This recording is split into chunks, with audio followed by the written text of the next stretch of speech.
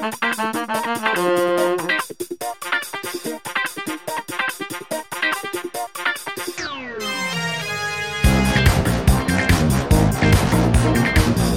to the Champagne Comedy Podcast, made by fans for the fans. My name is Matt, and this is a shonky best-of edition, because we haven't had time to make another episode yet, and we're trying to pad shit out.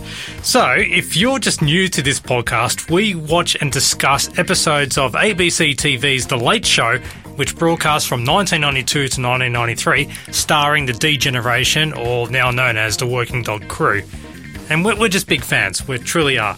So at the time of this recording, we've completed 29 episodes and spoke to D-Gen cast member Jason Stevens all about the behind the scenes and asked him all the nerdy questions we could. So check that in our podcast feed. You'll find the episode there. But just to point out, he's not the first we've interviewed, and this is where this episode comes into play. We've compiled a collection of interviews for you, so you don't have to waffle through the overstuffed episodes that we've already done. To start, here's comedian Bruno Lucia. You may remember him from the show All Together Now. You know, Wayne. Yeah. So he was talking about his cameo in Shit Scared Season 1, Episode 10. Episode 12. Have we got the footage there? Let's have a look at it. I blame myself.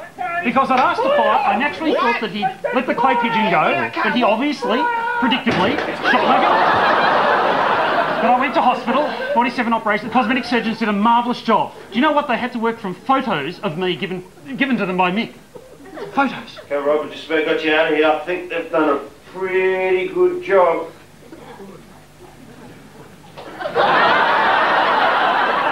What? Didn't you give them a picture of me? Ah, I see. It had to be a picture of you. I just gave him any picture. I got one out of the TV week. Look.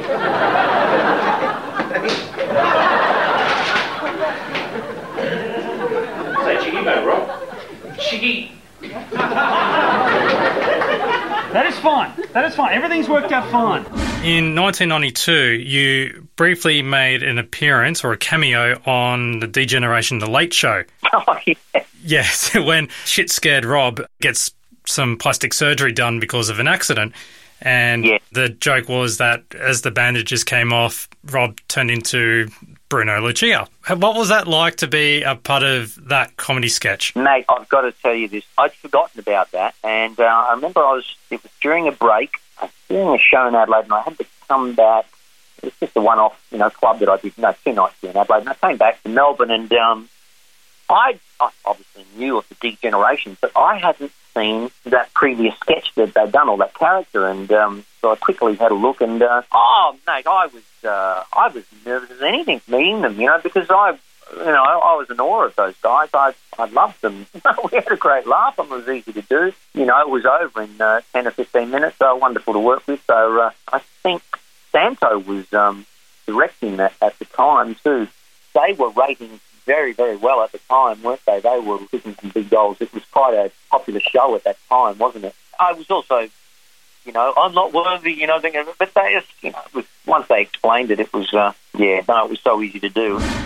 In Season 1, Episode 13, Tony Martin's segment, Undiscovered Masterpieces of the Cinema, featured a dodgy B-grade Australian horror film, Houseboat Horror, starring Countdown announcer Gavin Wood and also John Michael Housen. But we interviewed Gavin Wood. Episode 13. Time for a new segment called Undiscovered Masterpieces of the Cinema. Don't be scared. We don't have one of those signs, unfortunately, because it was an accident in the art department. So instead, Maria from our studio audience is helping out. Give her a hand.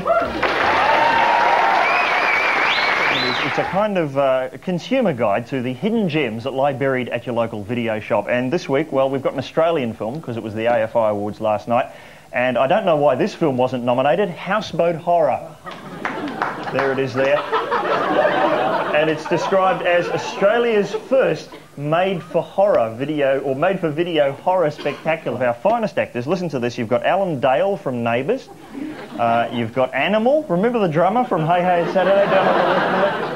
And in a bizarre cameo, John Michael Housen. Now, also in the cast is, remember this guy, Molly Meldrum's Countdown sidekick, Gavin Wood. And he proves himself to be a master of improvisational dialogue. Hey guys, girls, party time, come up here. Oh, it's magnificent, you'll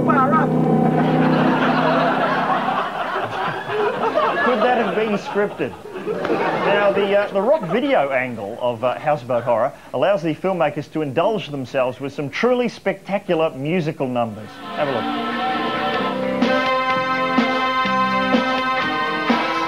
I'm cool, she's hot. She's young and sacred, she's guys, having a great time. Well, you'll be pleased to know that most of those characters are subsequently hacked to death by the killer. And I think that was one of the knockout Brian Mannix song hits I referred to earlier. Now, we can't really show you any of the blood-gushing mayhem from this film, but we've got one moment here, but I should warn you, it may be too intense for nervous or sensitive viewers. Cindy, come on.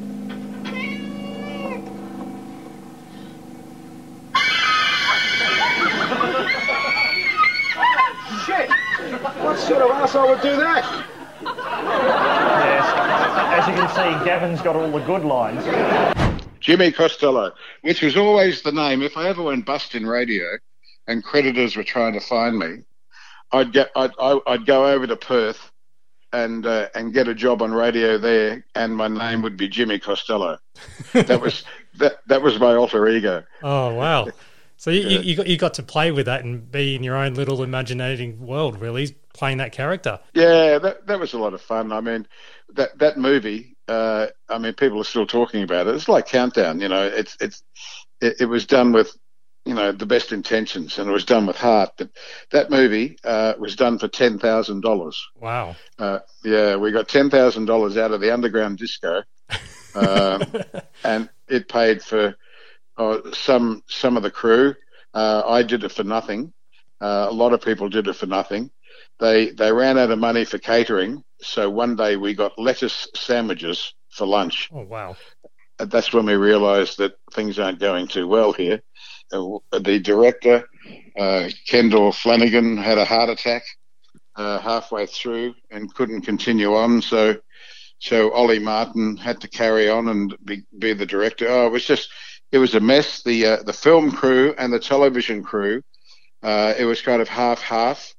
And the film crew hated the television crew because the television crew were all falling down drunk, and the film crew were very professional.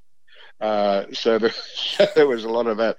There was just a lot of booze, and I think we worked for booze for 2 weeks up at Eildon. You know, it was. Look, we'd never made a movie before, and I think, you know, just the idea of making a movie was very romantic, and we did it, goddammit, you know, albeit that bad, but we did it. The line that you're really known for in that movie was saying, "The view's magnificent, you'll bar up." Now, yeah. Was that an improv line, or was that in the script? Yeah. No, it wasn't in the script. They just said, "Get up there and be excited about the view," and I went, "Oh God, okay." I said, "Hey, fellas, girls, guys, come up here. It's magnificent. The view's magnificent. You'll bar up." and then they went, "Perfect." That is amazing. Take. And isn't it funny? Just a simple little thing like that, you know, it stands out and remains part of the culture. I think it's magnificent that this $10,000 movie is still getting people talking about it. It's quite amazing. A few years ago, I think it was the first APR Tom Alive tour, and Brian Mannix was in town, and so we did a presentation with him. Yeah, and I showed him, I tracked down a copy of Houseboat on DVD and showed it to him, and he just laughed his head off, and he goes, "Mate, this is a pure piece of shit. I love the fact that it is shit." Yeah, and on the front it's got with snappy Brian Mannix hits or something, isn't it? Yeah, knockout Brian Mannix hits, and he just rolled his eyes. Knockout Brian Mannix hits, that's right, because he wrote all the music. Yeah. He goes, "There was a lot of fun times, not necessarily in the movie, just a lot of fun times during that movie." It basically was. It was just controlled chaos, and as I said before, a lot of VB. Season 1, Episode 14 is known for a particular segment, Postcard from Glenrowan, where Mick and Tony did a road trip to the Ned Kelly Museum to bring out the best of the worst of the iconic landmark. So we spoke to one of the owners, Chris Jarrett. Episode 14. No, I can't seem to work it out. It's got to be close now. Hey. All right. Scene of the Kelly siege. Right on 12. Tone, hurry up and we might catch some tucker at the Billy Tea Rooms. Well, here we are, Mick, the bustling town of Glenrowan. Yes, and unfortunately we've missed the crowds, which I think subsided around the 1800s. Mick, I'm not saying they've cheapened the Ned Kelly history here in Glenrowan, but check out what they've done to his helmet. Jesus, look at that! Good shooting.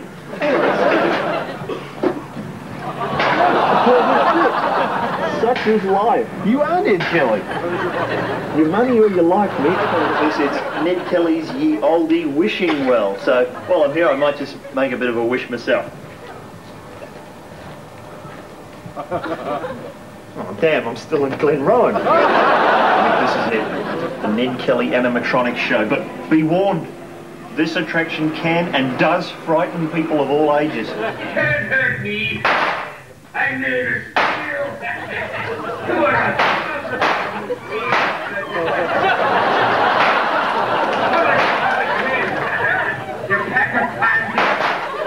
What sort of man would spend over $2 million creating this? We met him. You've been running the museum for how many years? Nearly 36 years. I did go and have a look at the clip, and the kids knew all about it, so funny I didn't, and I didn't realise that they'd actually been in the shop. It must have been a day, that maybe a day that we weren't there and we had staff on. So what did you think altogether? Did you find it very tongue-in-cheek? I've seen the humour before, yes. It was like a lot of other ones we've had over the time. I thought it was quite light and enjoyable, and it certainly appealed to the age group, the 30 to 50 age group, yes. If I could get you to describe the actual museum itself. You step through the back of our shop into the museum, and it's a static display. It tells the history of basically from when they migrated out here to the events of Glenrowan, and then you've got a replica of the ramshackle hut as described by the commissioners when they went out to interview Mrs. Kelly after Ned Kelly was hanged and Dan had died in the siege of Glenrowan. They went out to interview her, and they described her as being in a pretty dismal condition, and the ramshackle hut, and of course there was a song written about the ramshackle hut after that as well. From the clip that you saw, how much of your museum and display has changed since? The whole town has changed a lot. The town's changed heaps since that. And amazingly enough, during COVID, there's 4 new businesses have opened at the end of last year. And the town's got a real buzz about it. There's a lot of new, younger people coming in, and with new ideas, and the whole town is changing. And even property, a lot of property has. I don't think there's a house for sale at the moment. Houses have been being snapped up within 24 hours. Blocks of land are selling really well. Who was the gentleman who rang the bell? Oh, that's Bob. That's Bob Hempel. He's in his 80s now. He's retired. He's actually. His grandson, Jess, is running it now, and he's doing a great job. Your light display of the shootout that you've got on, how much did that actually cost? That's the sound and light show. Okay, that's a separate thing. No, it didn't cost all of that. Bob's a real showman. And one day there I was looking at his new sign many years ago about how much it cost, and he said, just a slight exaggeration. I said, yes, Bob. In regards to the Late Show clip where Tony throws in the coin into the wishing well, A, is the wishing well still there? And B, have you heard people say, damn, I'm still in Glenrowan? The wishing well's still there, but no, I don't get anybody tell me that, damn, they... No, we don't. Now, so after when this podcast episode gets released, will you be keeping an ear out for anyone who actually does that now? I certainly will. Because it's a funny thing. I asked my kids, they're in their 40s, and I said, I rang my son, and it was like, yes. And I said, well, he knew all about it, and I didn't. Of course he knew it. And her daughter was talking to someone in Benalla, and they were discussing this only a week or so ago. And I thought, well, somehow or other I've been out of the loop. But I tell you what that you do hear all the time is they buy a Ned Kelly souvenir, and I'll say, this is going straight to the pool room. Ah, there we go. I love that, you know. And so much so that the dialogue that I put on the we have Ned Kelly armour, and that my husband makes, and he does a great job of them, and it'll be great for your bloke's bar, etc., or it can go straight to the pool room. The season 1 final of The Late Show featured a song parody of Frente's Accidentally Kelly Street named Accidentally Was released. We reached out to lead singer Angie Hart, who expressed her thoughts on the amusing piss take, or pistake, nearly 30 years later after broadcast. Episode 20.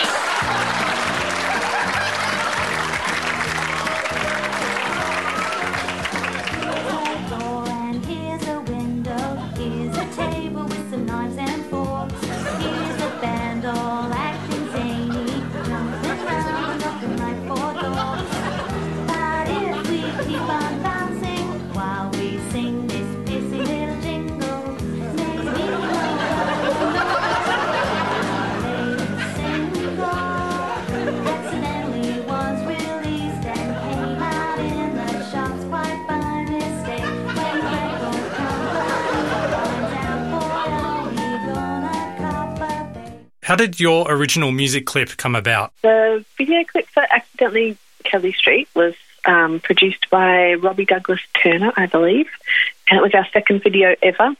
And our first one was for Ordinary Angels, which I think, you know, by the fluke of having never done one before, it came together quite beautifully. And then when we got to Accidentally Kelly Street, I guess that's when you kind of actually have to produce something, and we didn't know what we were doing. And I think that it showed in that video clip. So yeah, I think concept-wise it was a lot looser, and I think as far as a band performing, we had no idea how to do video clips. Now you've watched the Late Show clip itself. Are you a fan of the D-Generation Late Show Working Dog people? Yes, I was. Yes, and am. Did you watch this when it originally went to air back in 1992? I'm not sure if I saw the moment. I'm not sure if I was watching the show the moment that it went on air, but I obviously would have become aware of it quite quickly after it aired. I may have been watching it that night. I do remember my heart sinking by the time I did see it. Well, were you and the band flattered at all by it, or did you? Were you a bit unsure about it? I don't know how everyone in the band felt about it. I was a lot younger than everyone else, and I was struggling pretty hard with our image at that time because we already. Kelly Street was being thrashed on the radio, and we were, I think right around that time, there was a title in an article in a music mag somewhere that labelled us as the most annoying band in Australia. Oh. And being in my late teens, early 20s at that time, it was pretty hard to take. So I personally was quite upset by the video when it came out. I think probably some other members of the band may have been, and I also think some members would have found it quite entertaining, depending on their age. Being lampooned by that national comedy show, did it feel like that it helped reach your celebrity status even higher, or did everything become the same when that all happened? It was all like quite out of control at that stage. Like we had the whole thing had skyrocketed, and so I can't tell, you know, what was what. It was, to me, quite. It was moving very fast, and this was one of the things that happened during that time. I can see now that it was a great compliment and that it's awesome. But at the time, it just made me want to run and hide. Now, I sent you that clip of the DVD commentary of Mick. Yeah. Would you know if that was true at all about a certain band member's relationship falling apart due to that sketch? I'll have to go and ask members of the band if that's it had not come to my attention. So I'm trying to think of who that would be and who the partner would be, but not that I know of. That's cool. Or not that they were aware of. Yeah.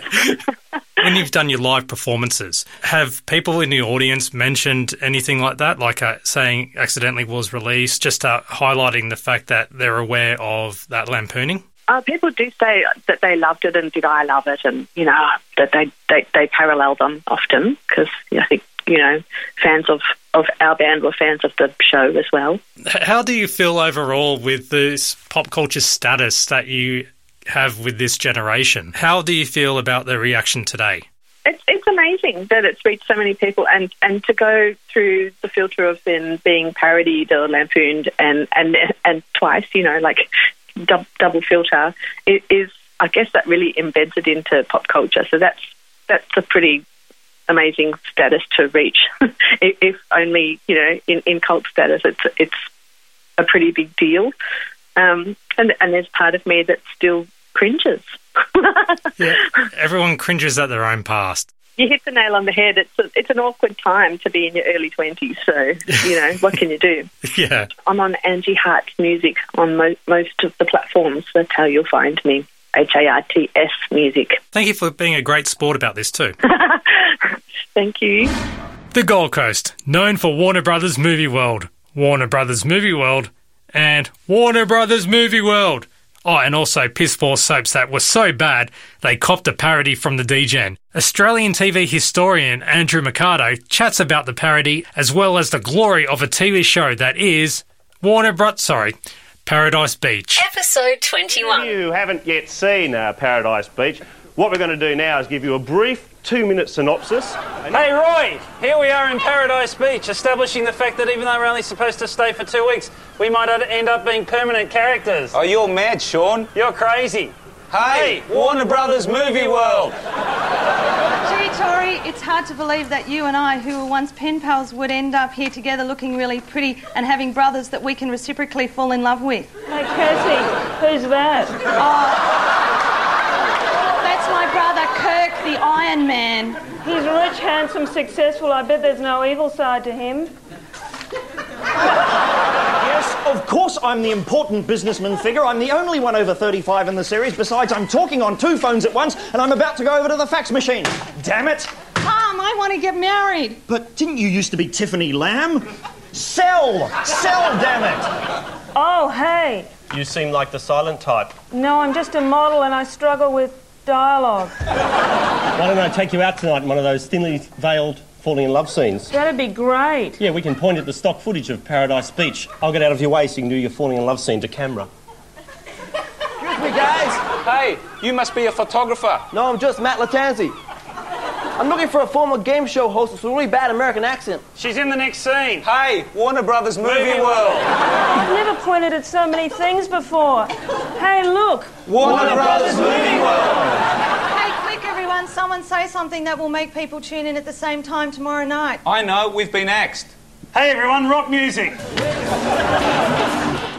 What was your role on Paradise Beach? I was working for the Queensland Tourist and Travel Corporation in North America when they were selling the shows to American TV stations. They got their syndication deal and sold it in everywhere to play in a US summer and get all of the young American kids hooked onto this new show. And I remember when they put the sales reel together for Paradise Beach, they were using footage from tourism productions, and also they had heavily borrowed footage from the movie The Coolangatta Gold, you know, which was great surf lifesaver footage shot in, 35 or 70 millimeter. You know, it was impressive, and the trailer for it was really impressive. And then, of course, the show went to air, and it didn't look anything like that trailer. And I ended up becoming the location manager on Paradise Beach for about the last 6 months of the second series. But I remember that late show skit very well. Given my role in sort of seeing what it had been promoted as and then watching it go to air, yeah, that late show skit really got me in the gut. Can you explain to us what, for the people who may be too young or just weren't aware of the show at the time, what Paradise Beach was actually about? Paradise Beach was a show that Channel 9 were screening before their 6 p.m. news at 5:30. The stuff that the late show sent up in the skit. I mean, people might watch that skit now and go, oh, wow, they're exaggerating. Look, they really weren't exaggerating. I would say that the first couple of months of Paradise Beach is some of the worst television that's ever been made in the history of Australia.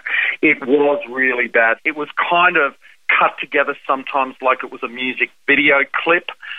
They had hired models and not given them any acting lessons, so the performances were very wooden. And because it was a Village Roadshow production, they had done these they were trying to corporatise the tie-ins. And so when everyone on The Late Show does this thing about, oh, look, there's Movie World Studios, Warner Roadshow Movie World, or whatever they say, I mean, that really happened in the first week of Paradise Beach, and it was really clunky. And it was really an example of how not to make a TV show. And the fact that that skit got made and was so accurate as to what had gone to air in those first couple of months of Paradise Beach, it should have been a real wake-up call for them. And I think it was. I mean, they had terrible reviews for the show, and they did then get in acting coaches and start giving acting lessons to the main cast. And I would say to you that the show rapidly improved.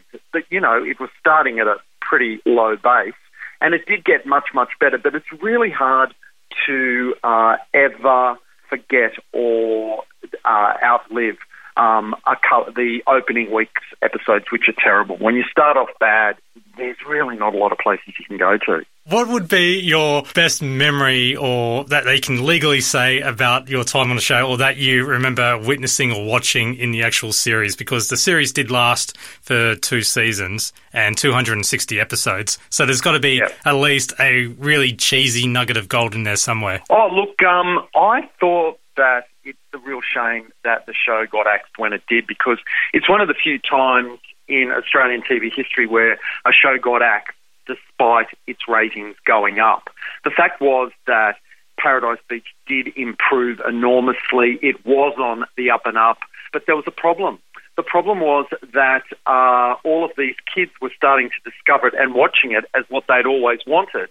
But then when 6 o'clock came, they didn't want to watch the news. They switched over to The Simpsons on 10. And Channel 9 then went, oh, well, we've got to get rid of this show and get a show that gets old people watching, like The Price is Right, which is what they ended up axing and replacing it with, so that they don't switch the channel for the news. And you look at that and just go, did nobody at Channel 9 realise that the whole point of making a show called Paradise Beach was to get the kids watching? How did they only realise that 2 years down the track when it was doing exactly what they wanted it to do? I mean, what a dumb decision it was. They shouldn't have made the show if they didn't want kids to be watching something before the news. So it was all a bit of a disaster. But look, I have some really happy memories of those that show. It was a lot of fun to work on, and I distinctly remember the night that Isla Fisher, and that was her first TV breakthrough role, she celebrated her 18th birthday, and she was dancing on the bar. She got up on the bar and was having a dance, and the bartender was like, could you tell her to stop telling everybody that it's her 18th birthday? She's been coming to this bar for the last 6 months, and we really don't want people to know that she was underage. It's really, really funny. That's brilliant. So, and there's a reason why it's never been rebroadcast in Australia or released on any media platform, at least, because it's something that they weren't too proud of? Well, look, the problem is that if, why not give it a go? I mean, it taps into that 90s nostalgia. There were people who watched the show and loved it who'd want to watch it again. The problem with it would be, though, is that you would have to start with those first episodes, which are really, really bad, and you'd have to kind of churn your way through some really bad episodes waiting for it to get better. And it does get better, but it's whether or not people today have the time with streaming services to sit around. But look, there would be a nostalgia kick to it. There'd be an audience for it. But Village Roadshow TV division seems to have shut down, so I don't think there's anyone in the company anymore that sort of knows about it, remembers it, cares about it, or understands that there's actually a title there that they could maybe see if they could make a bit of money on today. And yet, the truth is that when they do put Australian shows online. Things like A Country Practice on 7 Plus and The Secret Life of Us on Netflix. They can absolutely go off and kind of tap into this, find a new generation of viewers and people who watched it when they were kids who want to watch it again as adults. There is potential there. From adventures at Pissweek World to a fun-loving canine saving Havenswood, we convinced Justin Anderson, or you may know him as Foolhardy Cousin George, to come on the podcast and talk shit. Good shit, that is. Episode 21. Charlie the Wonder Dog, is there anything you can do? Running, jumping, making us smile. Charlie, we love you. Charlie the Wonder Dog, starring Charlie the Wonder Dog, the Pissweek Kids, and Charles Bud Tingwell as Gramps. Charlie, we love you. You're making the leap from Pissweek World to suddenly being in this sort of pastiche, if you like, of kids' shows like Skippy, for instance. So, like, how was Charlie the Wonder Dog sold to you? It's vastly different to the Pissweek World stuff. It was pretty much like, we have a script, we'll tell you about it, but we don't really have a script. They're pretty much feeding us the lines as we're going and making it up as they were going along. Again, Santo with a handy cam. That first episode was shot at Rob's brother's house up in Balloongarook, which was out near Gisborne. I didn't realise that Bud was going to be there. We didn't know anything when we got there. Like, we didn't know what we were doing. We were just like, you've got to be at this address at this time. Huh. Catering, I believe, was drive-through McDonald's on the day. Yeah, like I said, there was no real script on it. It was pretty much just like, let's just sort of go with it. They had a rough idea of the points they wanted to hit and a very, very loose sort of script. Bud would actually handwrite all of his script lines on a little notebook, which is something which I, to this day, any acting job I do that myself. Just as a good way to reaffirm all of your lines and all that sort of thing. You write them out and get it into your head. And it was just great fun to do it. That was the thickest dog I've ever met in my entire life. lovely dog. I'm assuming you all know what happened to him in the end, how he died. Snake? No. Snake bite. Yeah, he was bitten by a snake. Wow. Yeah. You mentioned that. Lovely dog. I was pretty sure that, you know, like similar to Graham Kennedy getting asked about the dog that pissed on the camera and him just saying that, you know, like, he's fine for a dog that's, you know, over 30. You know, I obviously we know that he's gone now, but I didn't know that Charlie met his end that way. Wow. I believe he mentioned it on the panel. I think he might have at some point. Yeah, he I spoke to Tony a couple of years back, and he was saying that he mentioned Charlie dying, and he sort of stuffed it up, and people had all assumed that it was Charles Bud Tingwell at the time and not Charles Bud. So, yeah, I think that's something along those sort of lines. But, yeah, a great series to shoot. The other supporting actors there were James Wright and Terry Gill, who were the smugglers, and they popped up again in several other episodes. Yes. As sort of various bad men.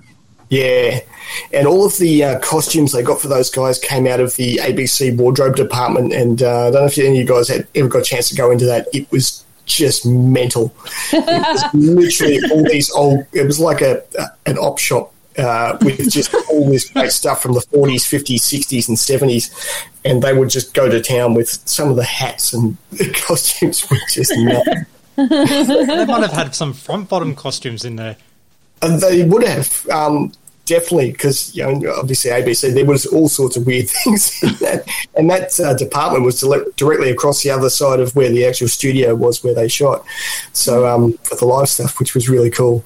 But, yeah, really, really good fun. That was the first one was in the old house up in Balloongarook, which I believe is the same property that they use for the thing that comes up later in the episode with the siege. Oh, yes. With the cult thing, which is the same property that they shot it on, which was kind of cool. So when it will be a weekly filming, obviously, for every episode, because it lasted, I think, was it 9 or 10 episodes for Charlie the Wonder Dog? Yeah, there's actually 2 episodes, I think, that were never shown, that were shot. Nice. Yeah. So I don't know whatever happened to them, but one of them involved stealing native birds. And all of the birds were actually taxidermy birds that were just sitting on a branch. They were literally just picking off the branch and putting it into a bag. I don't know whatever happened to that episode, but I'm sure it's been finished and it's out there somewhere. But there was a few things that they did there. But we shot a few of them in a week, I think. Right. Well, yeah, like from my count, there's 7 episodes. Yeah. So episode 1, 2, 3, 6, 8, and then the pseudo finale in episode 10. Yeah. And then right at the end of season 2, we've got Charlie, a very Charlie Christmas. Still makes no sense. Well, yeah, I mean, like not to spoil it for everybody, but yeah, in the 6th episode, he gets shot, well, assassinated, essentially, sort of almost JFK style. after receiving a bravery medal and Charles Bud Tingwell saying the immortal line, "He truly is a wonder dog." Funny story on that. Rob actually asked me to throw the dog out of the car, and Tommy told him, "No, you can't throw the dog off the car." It's basically the shooting bit. Like, just push him out. I'm like, no, I'm not throwing the dog out of the car. It wasn't going very fast, but it doesn't. Did he have Ellie as a backup? Ellie was the backup. She was the stunt dog. I don't think she ever popped up in it. She was always on set, but I don't think she popped up on any episodes. Oh, that's amazing. Right. Just quickly talking about the episode itself, sort of, it takes a little bit for the audience to sort of get it, but it's at about the time that you see Charlie being yanked by one of the ropes that the audience really starts to get it. It's probably that, and also when Charlie is leading Gramps, quote unquote, to the children, when really it's more the other way around. Charles is dragging him around. Yeah, they sort of see the general crappiness of the series. I mean, was that sort of direction sort of telegraphed to you that sort of like the acting can be good, but you're like, it doesn't have to be Oscar quality. It can be Loki quality, for instance. There was no expectation on acting in this particular one at all. In fact, it sort of encouraged to be as bad as possible, and that's why they would barely show us the lines. They're like, there you go, have a look at that, right, okay, off you go. I'm like, I can't remember what I'm supposed to say next. And that shows a lot. So I've got a grab here. Quick, we've got to get a message to Gramps. So quick, we got to get a message to Gramps. There's an absolutely brilliant line. One of the girls says, "It's a stick." It's a stick. That's the one. It is so badly acted, but brilliantly acted at the same time. Yeah. I think one of the other episodes, my brother's saying a line and it's got an underlined thing, simulated acting under it. Yes. Dead Man's Weird. It certainly was. One might. Oh, and actually, it might not be Dead Man's Weird. So I'm looking through the episode list because we had like there's a few of them on the DVDs as well. But yeah, there's Rescue on Mount Variable Weather. There's Charlie as a superstar, trying to save the mean old neighbour's house from getting bought. There's your tour de force doing the simulated drowning in Dead Man's Weir. Yeah. That one still kicks around a fair bit. That was shot at Collingwood Children's Farm. I think I'm just on the Yarra in that particular spot there. Absolutely shocking performance by myself. It was bad all round. But what a great day to film. We had a ball doing that. So when you went for other acting jobs, Justin, did you have to clarify this was simulated acting? Are clips of this in your show reel? Yes. Excellent. It's a badge. You've got to have that sort of thing. I've never shied off it. It's not been something I've always brought up, but if anyone ever brought it up with me, I'd always be more than happy to talk about the story. I love being part of the Piss Week kids. It was a great time. I still have that shirt, I think, that green flannelette shirt somewhere. Mando shirt. Did you have to go into any heavy studying with your acting research for Foolhardy Cousin George? How did you play two characters at the same time, Eddie Murphy style? Well, had to really draw upon myself most of the time to actually sort of find what my dual personality was actually going to be with Foolhardy Cousin George. I think they got to a point where they were talking about how they had given us all character names, but in the end they just used our real names anyway. It's like, so I think they originally called me Peter in the show, and it's like, no, they're just going to call me Justin in the end. They didn't really care. But Foolhardy Cousin George was just a great fun character. And there's one line that Laura pulls out in that episode, which is still my favourite line from any of the Charlie the Dog episodes, and it's so subtle you can't hear it. It's almost at the background. She goes, "Wow, it's lucky you turned up to this picnic in a wetsuit." And so great. That line still gets me every single time. Well, as you see on the Late Show Facebook page, people love you guys. It's quite funny, and I always love talking about when people ask the question too, because it is good fun, and it was a great time in my life anyway, and I really enjoyed being a part of that, and also having a chance to work with Bud Tingwell as well. Like, it was just great. Like, we shot everything literally on Santo's Handycam. Yep. Rob walking around with a script or half a script or just handwritten notes, and Tommy wrangling the dogs, and shooting where we could when we could, and it was just great fun the whole time. And we were doing one episode, I think, and I ended up in a minibus with Tony Martin in the back of the bus practicing all of his barge-ass lines, which was just hysterical. Oh, that's great. You got early great memories. How does this sound? What do you think of this? It was really quite good. It was quite good. Excellent. More music parodies and more cliches, just like the Things of Stone and Wood Pistake. See, I did it right this time. Lead singer Greg Arnold joined us all the way from Geneva to praise the Happy Birthday Helen satire. Episode 24. Can I forget that day? Yeah, how we walked along the Yarra to the MCG and then to the tennis centre, through the Backstreet Mall and down the Block Arcade. Caught the 96 tram to St Kilda Esplanade. Saw the Westgate Bridge from the top of Flinders Street clocks. Saw the Yu-Yangs real clear from the foot of Mount Dandenong. We've just run out of Melbourne cliches. We've just run out of Melbourne cliches.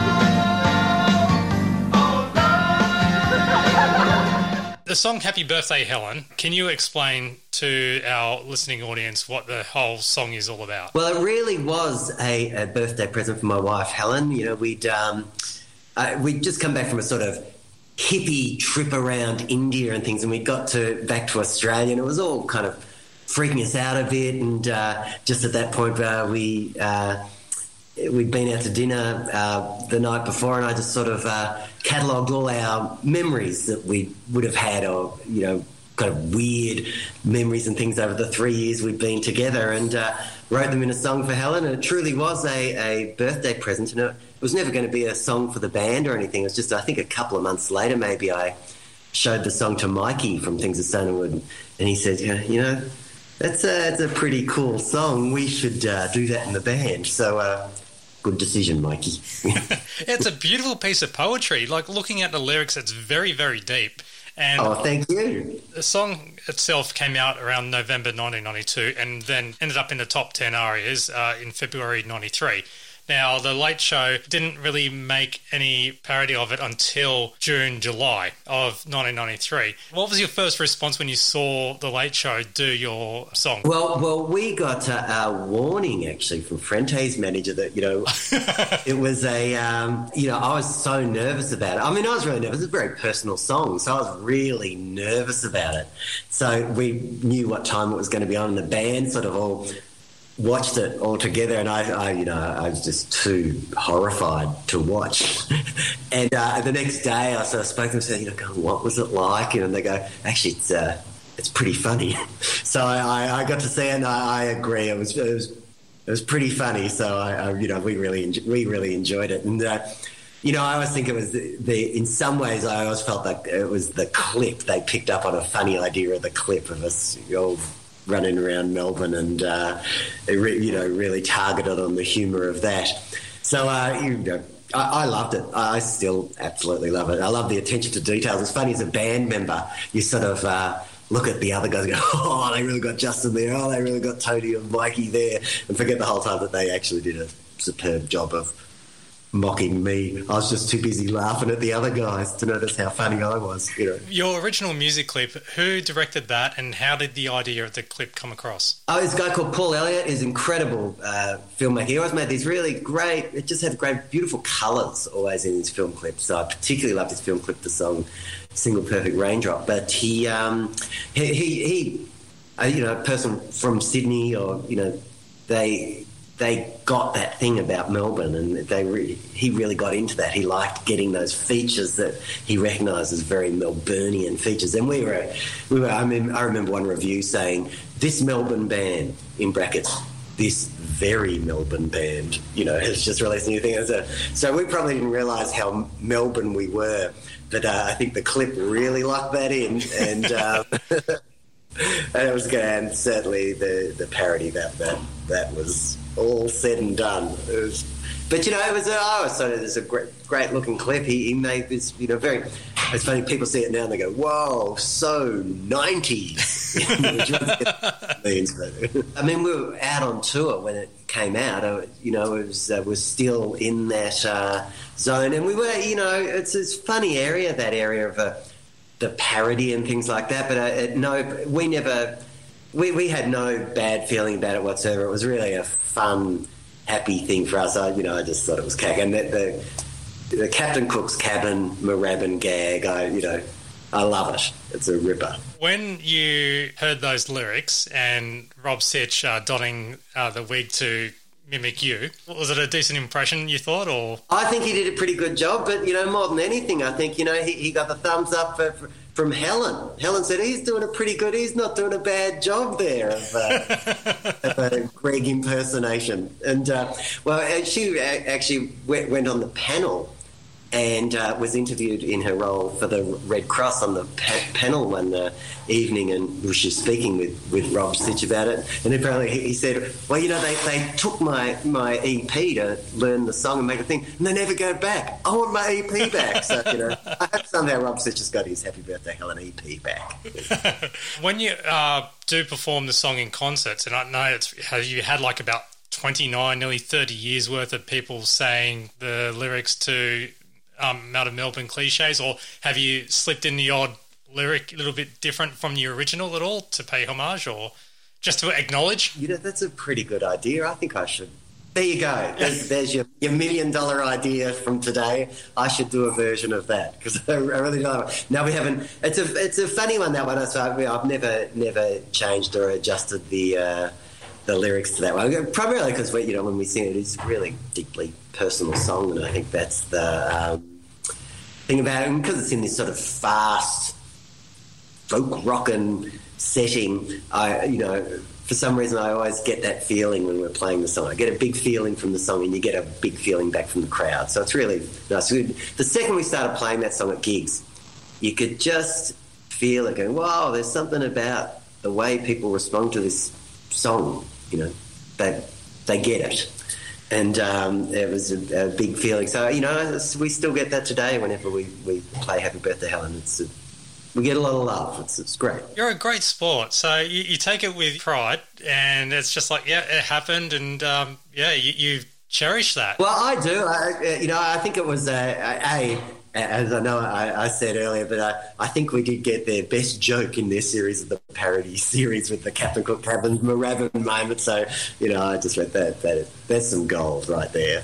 Everyone's favourite bell ringer, Piffy, is now grown up.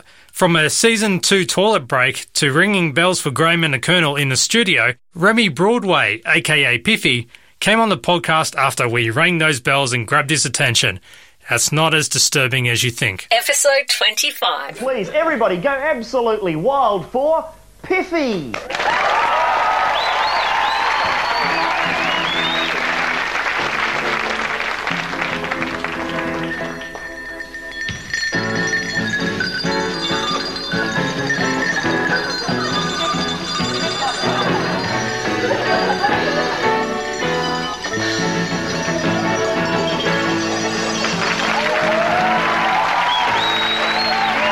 wonderful surprise tonight, ladies and gentlemen, because Piffy is right here.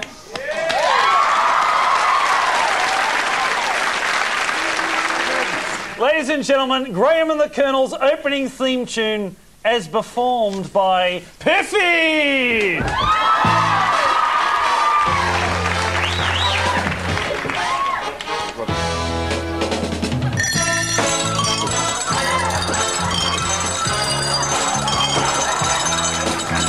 I think it might have also helped that, certainly with the segment from Potluck that was shown, like there didn't seem to be anything sort of malicious about it. You seem to be pretty well received by Bernard, by the Potluck audience, by the Late Show audience as well.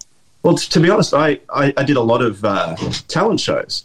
So as far as I was concerned, Potluck was just another talent show. I didn't realise until I saw the Late Show toilet break that Bernard was actually malicious to other people. I just went on and won and did my thing and moved on, and then.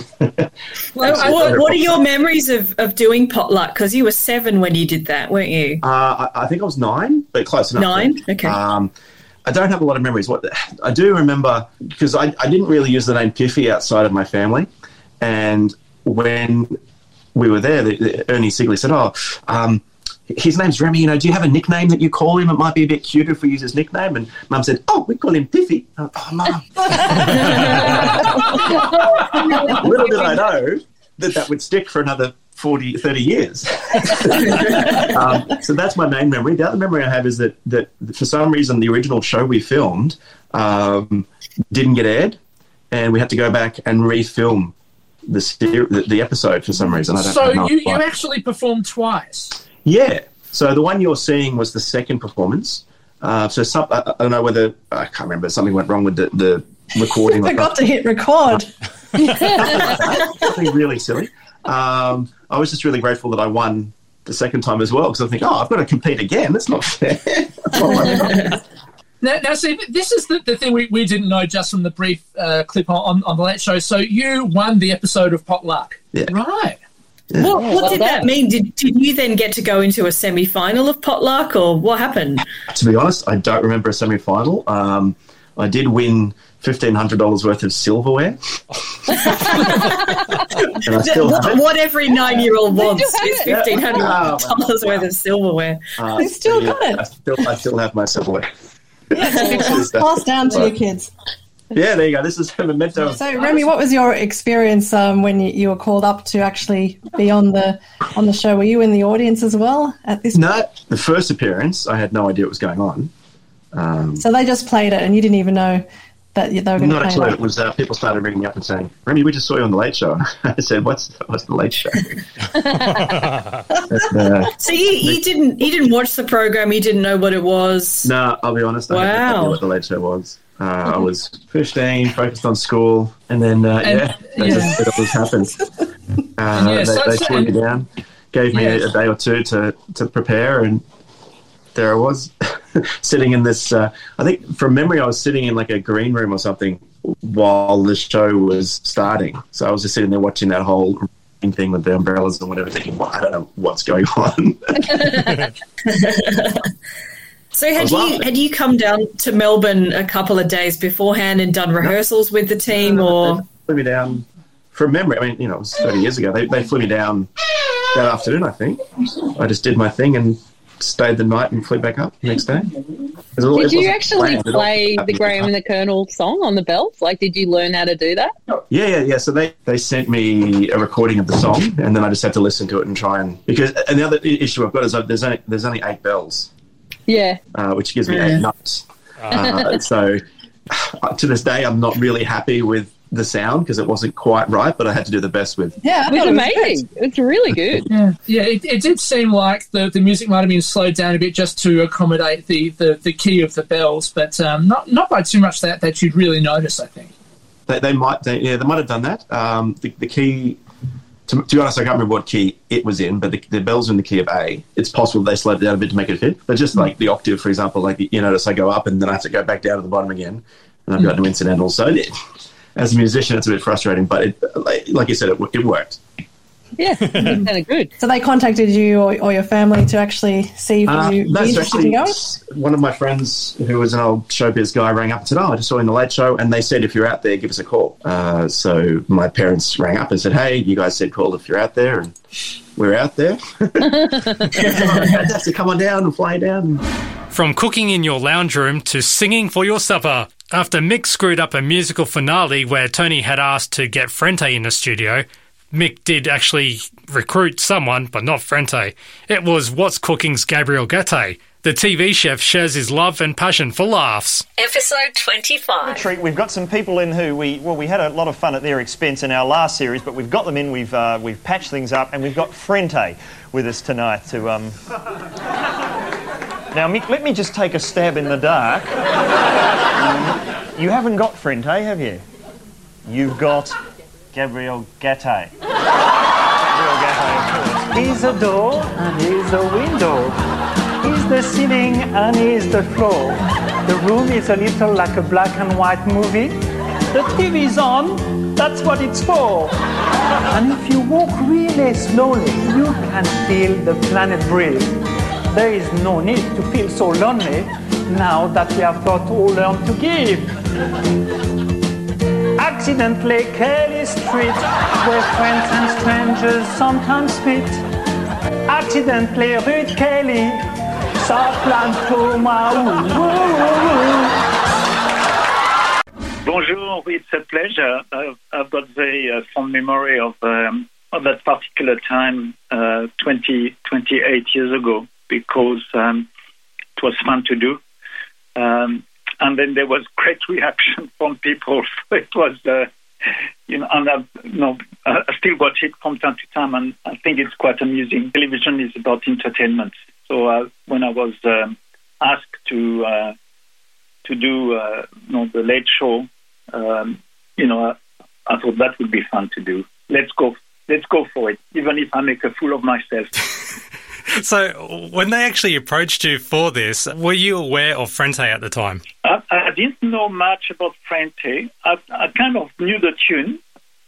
But what happened is that before What's Cooking, I was involved with a lifestyle show that was actually the very, very first one of its kind, called Everybody. And Jane Kennedy was one of the... we were four presenters, I think, and Jane Kennedy... was one of them, and we worked together with Jen before, the Working Dogs and all of that. So it was, if you want, there was a connection there. They knew me, and What's Cooking was very popular on television. We got nominated for a lobby. It was so cooking. It was just starting, but where people appreciated cooking on television. And I think what we did was pretty good. So it was popular. They had sent me the music that I was playing in my car.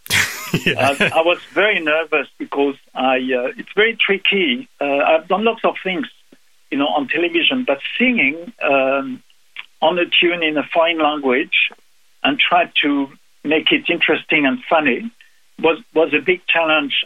They had given me a script, a family script, that was not the real world of words of the song, but, some of them were.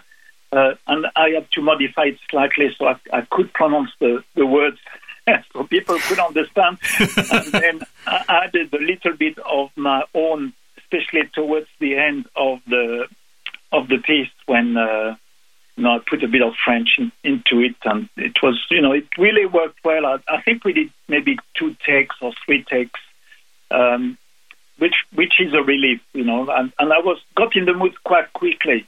So I was pleased, because sometimes it can go terribly wrong and you make a real fool of yourself.